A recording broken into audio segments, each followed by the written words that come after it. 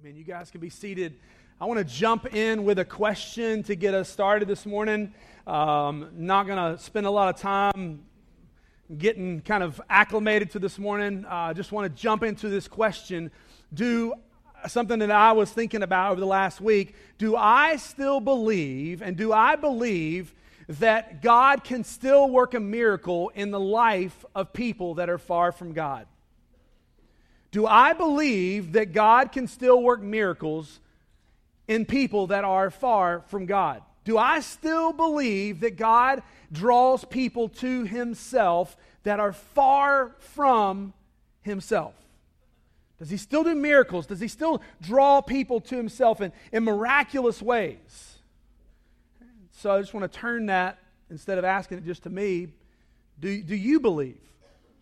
The majority of us in this room are followers of Christ. I have no doubt in that. There are those in here that are investigating that, maybe examining that, trying to figure that out. But those of us who've trusted in Christ, do we still believe that God works miracles to draw people to Himself?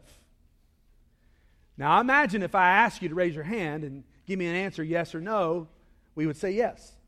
Yes, Pastor. I mean, it's a good church answer. It's church, right? I can't say no in church to that. It's got to be a yes.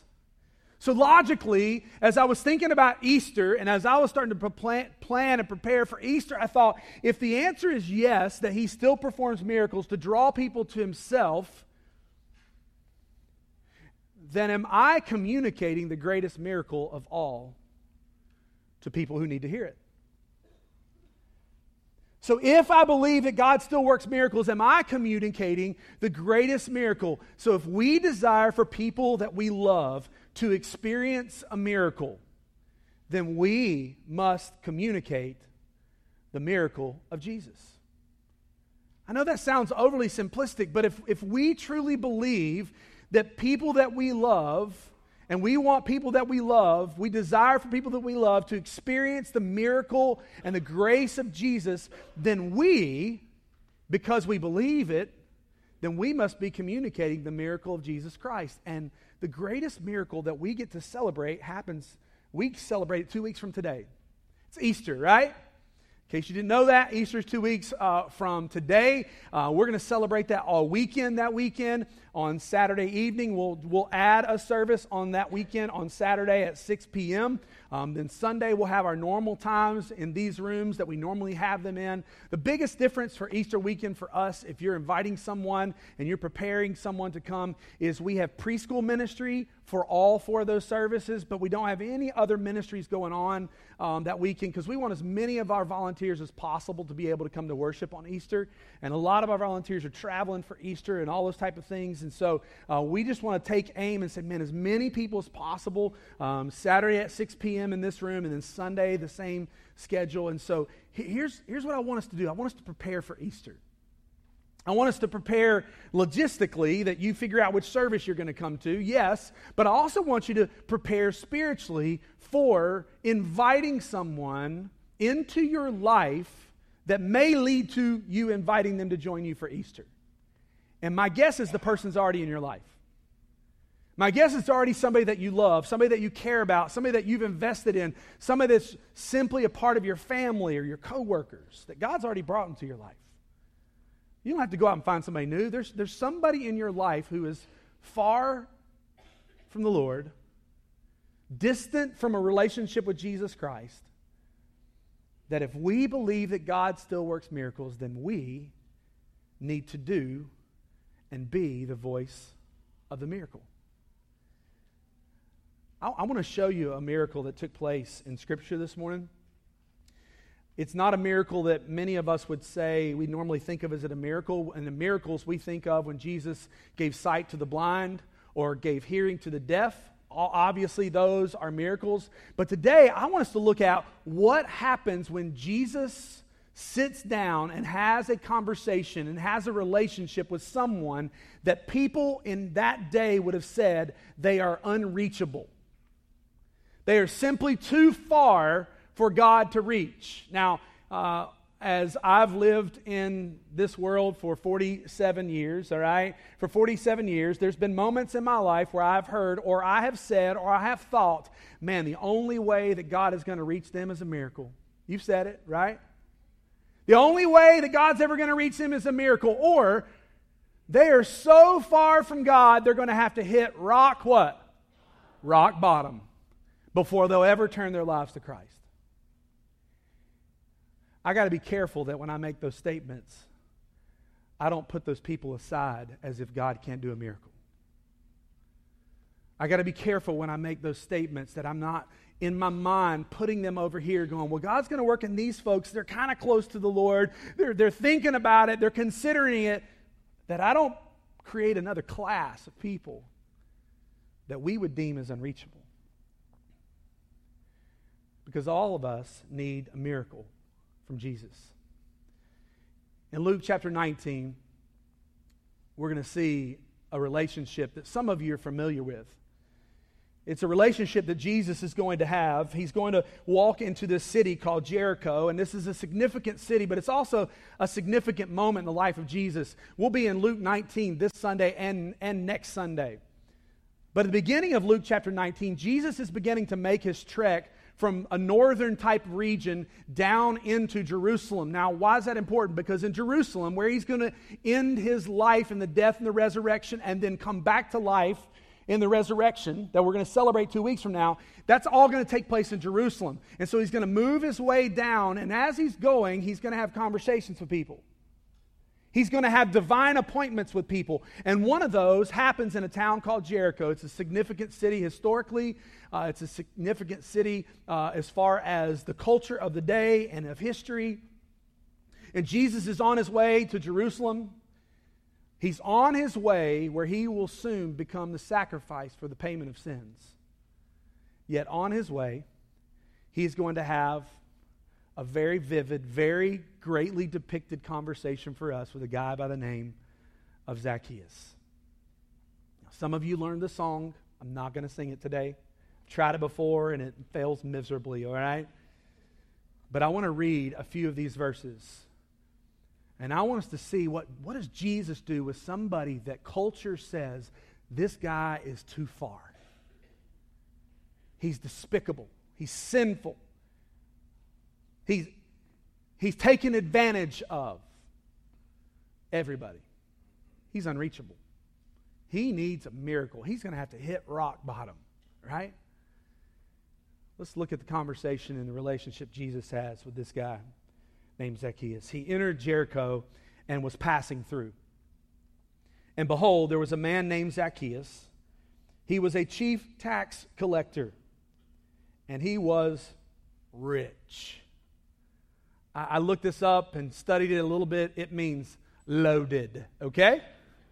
Rich, wealthy. However you translate rich, put an exclamation point on it. This guy had lots of wealth and possessions.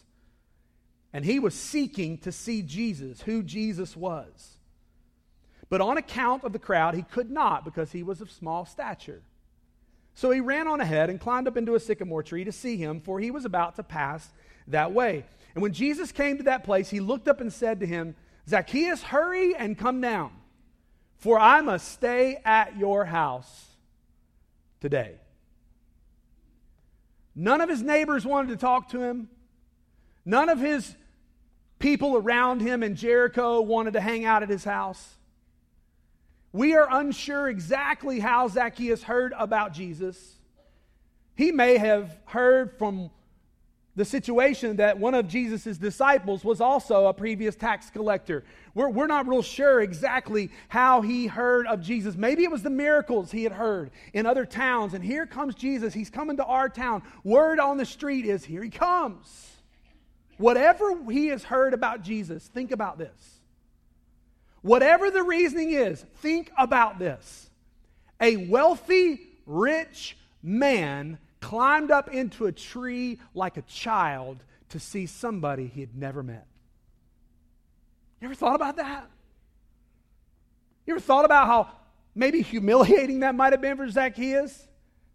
how much he really wanted to see this. This guy had what society would say he was despicable, but man, he had all the wealth. And he says, man, I got to see this Jesus. I'll climb up in it. I'll do whatever I got to do. I'll climb up in a tree. Adults, when's the last time you climbed up in a tree? Right? It's not very often, is it? When you're a kid, you climb up a tree because that's what you do. When you're an adult, you go, I don't think I should do that. It's not a good idea anymore. Whatever he had heard about Jesus was so empowering, so mentally filled with wonder that he said, I at least got to get a glimpse. Jesus is on his way to Jerusalem, and he comes into town. And Scripture says, Jesus speaks to Zacchaeus in verse 5. He says, for I must stay at your house. Not I'd like to or I need to. There's another time when Jesus says, I must. When Jesus is traveling with the disciples and he's going through a certain region and he goes and he has a conversation with a woman at the well, he says, I must go this direction. So this is not happenstance for Jesus. This is a divine appointment that Jesus has with Zacchaeus, although this guy has no clue what's about to happen. This is not random. This is not happenstance. There's a guy who is far from the Lord up in the tree, and there's a Messiah walking by, and he must go to his house. Jesus is essentially saying, I have an appointment at your home. Let's go. So he hurried and came down and received him joyfully. And when they saw it, they all grumbled. He has gone in to be the guest of a man who is a sinner. Think about the crowd that is there. Zacchaeus, the greedy tax collector. Man, he's excited, right? I'm not totally sure what this guy's about, but he just called me by name and said, let's go to my house. Let's go. But then you have the crowd that previously were following him from town to town to town, watching him perform miracles. Some of the same crowd, no doubt, that would go later on in chapter 19 and declare him to be Lord, are grumbling. You know how to grumble. I know how to grumble. I've grumbled when somebody cuts in front of me in a line. What do they think they're doing? I don't know who they think they are.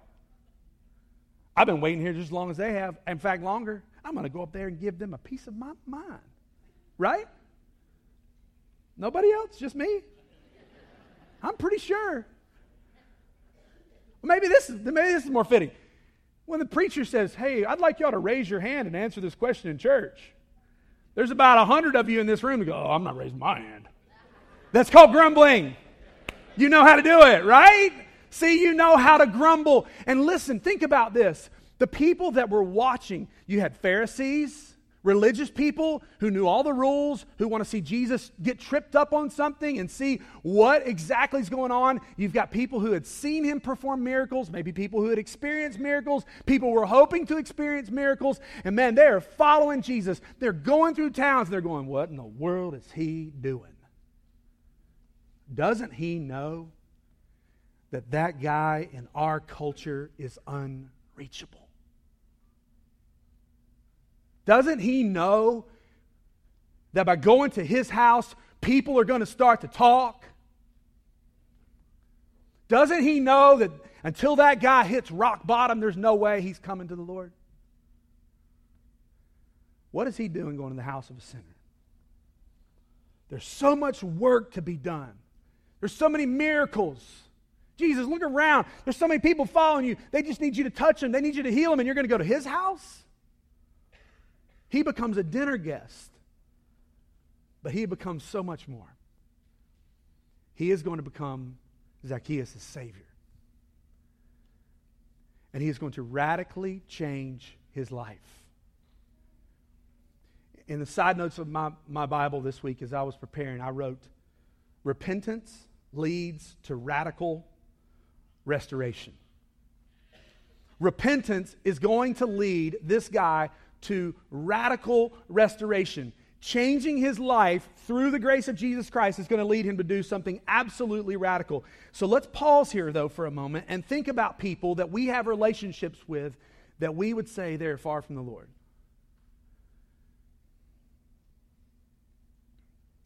Who do we think is unreachable? Who have we thought in our minds there? I've tried, I've had conversations, I've been praying for, I've been pursuing. If you're not sure about who that is, let me ask you this way. If Jesus were to walk in the room or walk into town or walk into your workplace, who would it be in your family or in your friends if he tapped them on the shoulder and went to their house that it would upset you? I'd like to have lunch with Jesus. Why is he going with them? They have lots of tattoos. I know some of you do too. It's okay. They haven't been to church in 6 years. They've never been to church. The list could go on. For me, it does. By unreachable, I'm talking about those that we equate their sinful actions, that we say, man, until they hit rock bottom, until God has to do a miracle in their life to reach them. This guy had stolen money from the poor, money from the wealthy. He'd made their money his own. And Jesus knew he needed a miracle. But here's what we all need to recognize this morning.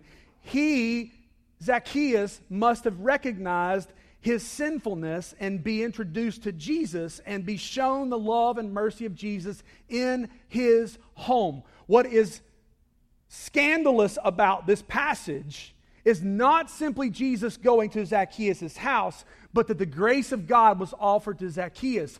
What is scandalous about the story of Easter is that a God who is holy offered his son, Jesus Christ, as a payment for your sins and my sins and Zacchaeus' sins, and said, why don't you come in and sit down? Let's have lunch. Let's recognize something today. Scripture says in Romans chapter 3, verse 22, the end of verse 22, going through verse 25, it says, for there is no, what does that say?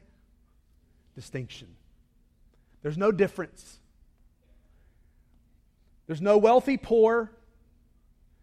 There's no unreachable, reachable. There's no churchgoer, non-churchgoer. There's no religious background, non-religious background. There's no, they have a lot of this and I have less of this. There is no distinction, and there's no distinction in what? For all have sinned and fall short of the glory of God,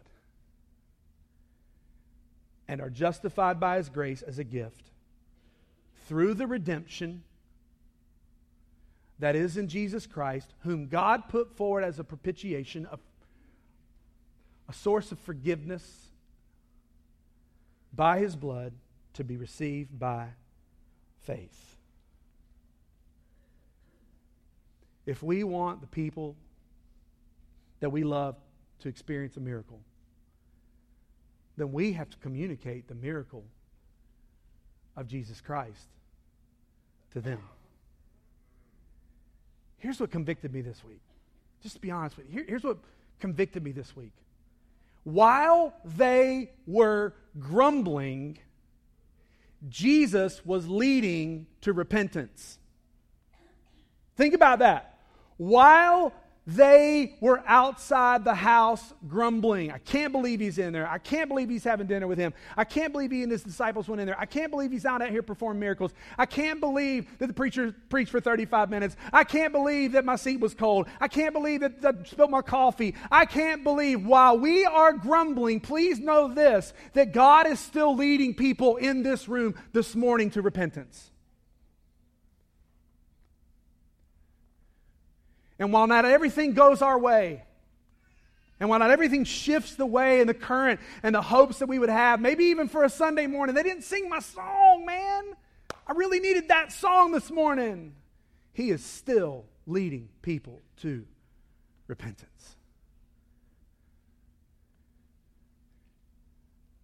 Jesus didn't stop proclaiming his greatness when he went into the house. He performed a miracle. Now, Zacchaeus didn't come out, had previously not been able to walk, walking where the greatest sin took place in his life is where the greatest movement of God took place.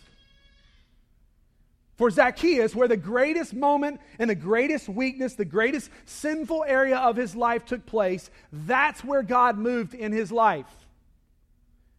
Fast forward to 2019, Zacchaeus is struggling with how to handle his money, and he's taking advantage of people. God says, hey, why don't you go back out and let me and my grace impact you in the area that you have your greatest failure. Let me flip this upside down. You see the beauty of this? He doesn't tell Zacchaeus. He doesn't say to Zacchaeus, Zacchaeus, if you'll just go around and tell everybody that I love them. Zacchaeus, if you would go around and tell everybody to obey the law.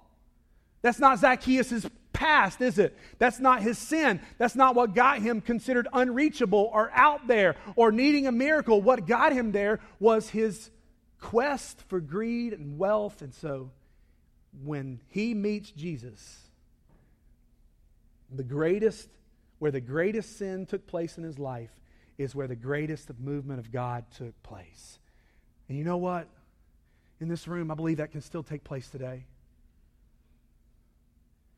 Where some of us have not moved away from some lies in our heart, things that are anchored deep in our hearts and deep in our lives, the God of creation, the God of salvation, where the greatest sins are taking place in your life is where I believe the greatest move of God can still take place in yours and mine. A miracle can still take place. It happened to the woman at the well. It happened to other folks in Scripture. And so Zacchaeus stood and he said to the Lord, behold.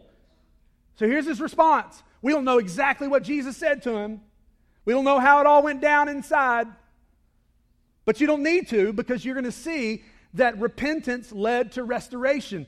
Repentance led to hope. We're going to see that. And Zacchaeus stood and said to the Lord, behold, Lord, half of my goods I give to the poor. And if I've defrauded anyone of anything, I restore it fourfold.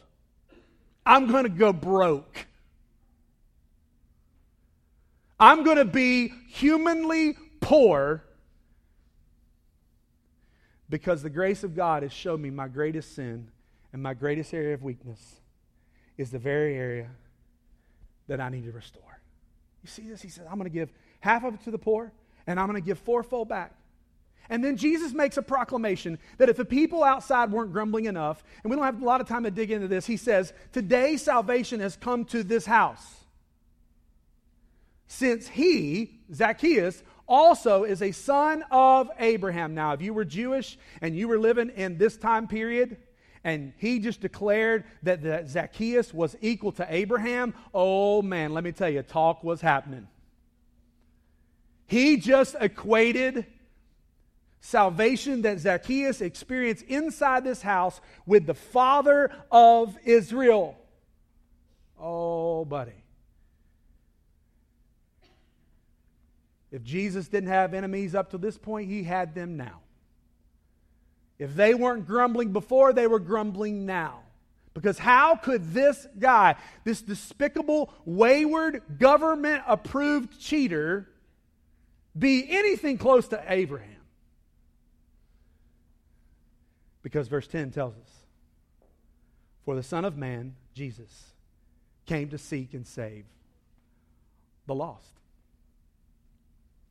He came to seek and save the lost. And Zacchaeus is one of them. For the Son of Man came to seek and save the lost. The miracle of repentance and forgiveness that we see take place here, the miracle of forgiveness produces the miracle of restoration, the miracle of hope, the miracle of new life. So see, where I want you to think about this next few weeks is to be very vulnerable before the Lord and say, God, who is it that I have previously declared as unreachable, that I would have said I would have thought of in the same category as Zacchaeus, and then begin believing that God can still work miracles to draw that person to himself and offer them the same grace and mercy that he offered you, because there's no distinction, church. There's no difference. For we have all sinned and fall short of the glory of God, and we all need forgiveness.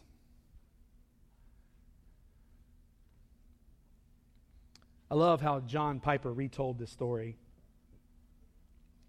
It's a little bit of a dialogue. I'll try to be clear that you can stick with me this morning. It starts off with a young Jewish boy going to his front door because somebody knocked at his door, and he answers. He says, "Dad, there's a man at the door. He said his name is Zacchaeus." The father replies, "Zacchaeus? What does he want?" The father moved past his daughter, clenching his jaw. "If this weasel even hints at more money, I swear a thunderstorm of violence is going to come upon him." So when he saw Zacchaeus, he said, "What do you want?" Zacchaeus says, "I'm here to return something to you." "What do you mean?" Zacchaeus held out a small money bag. The father was suspiciously confused. The man had robbed half of Jericho collecting taxes. No one was more convincing and slippery with his words.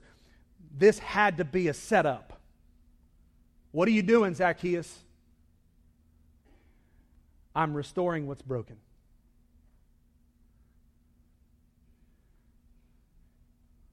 The father, fiery glare, stood in bewilderment. "What are you talking about?" He called him by name, Zacchaeus. He says, "Judah, I know how strange this must sound, and you have every reason not to trust me. I'm here because I defrauded you. I've charged you more taxes than Rome required, and I kept them for my wicked self. But now I've come to ask for your forgiveness for sinning against you like that, and to make restitution. What's in the bag is for you." Zacchaeus held it out again. This time he took it tentatively, and he looked inside, and he said, There's a lot more in here." He says, "Yes, it's 4 times what I overcharged you. I've got all the records." "Yes, I'm sure you do." "Why are you giving me 4 times what you owe me?" He said, "I'm keeping a vow. I promised Jesus I would repay everybody fourfold." "You mean Jesus, the rabbi? How do you know him?" "Well, he's in town, and the other day I got a glimpse of him, and I'm kind of short, so I climbed up in the tree to see him, and he asked me to have dinner with him." I know, I was shocked as everybody else. His disciples came to my house, and in a matter of minutes, my world fell apart. But in a matter of moments, my world began to come back together. "What do you mean it fell apart and it came back together?"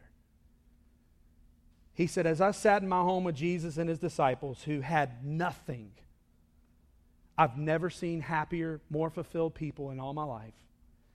And as Jesus spoke, it was like words he said were alive. My heart was burning, longing for God in a way that I've never felt before.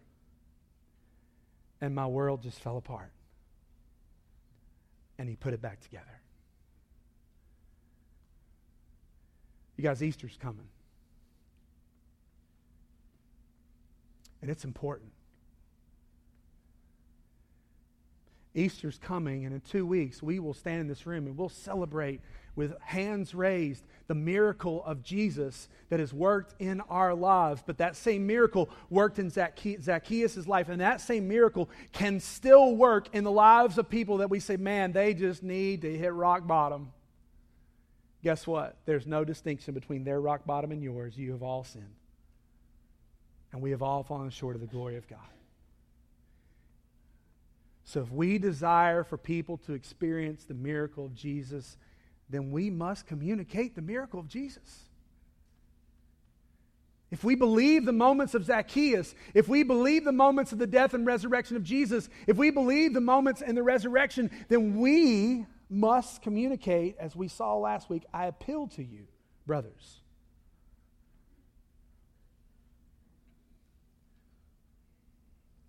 So a couple challenges for today. Number one, remember, Jesus came to seek and save the lost. This was from the mouth of Jesus himself. I've come to seek and save the lost. Remember that.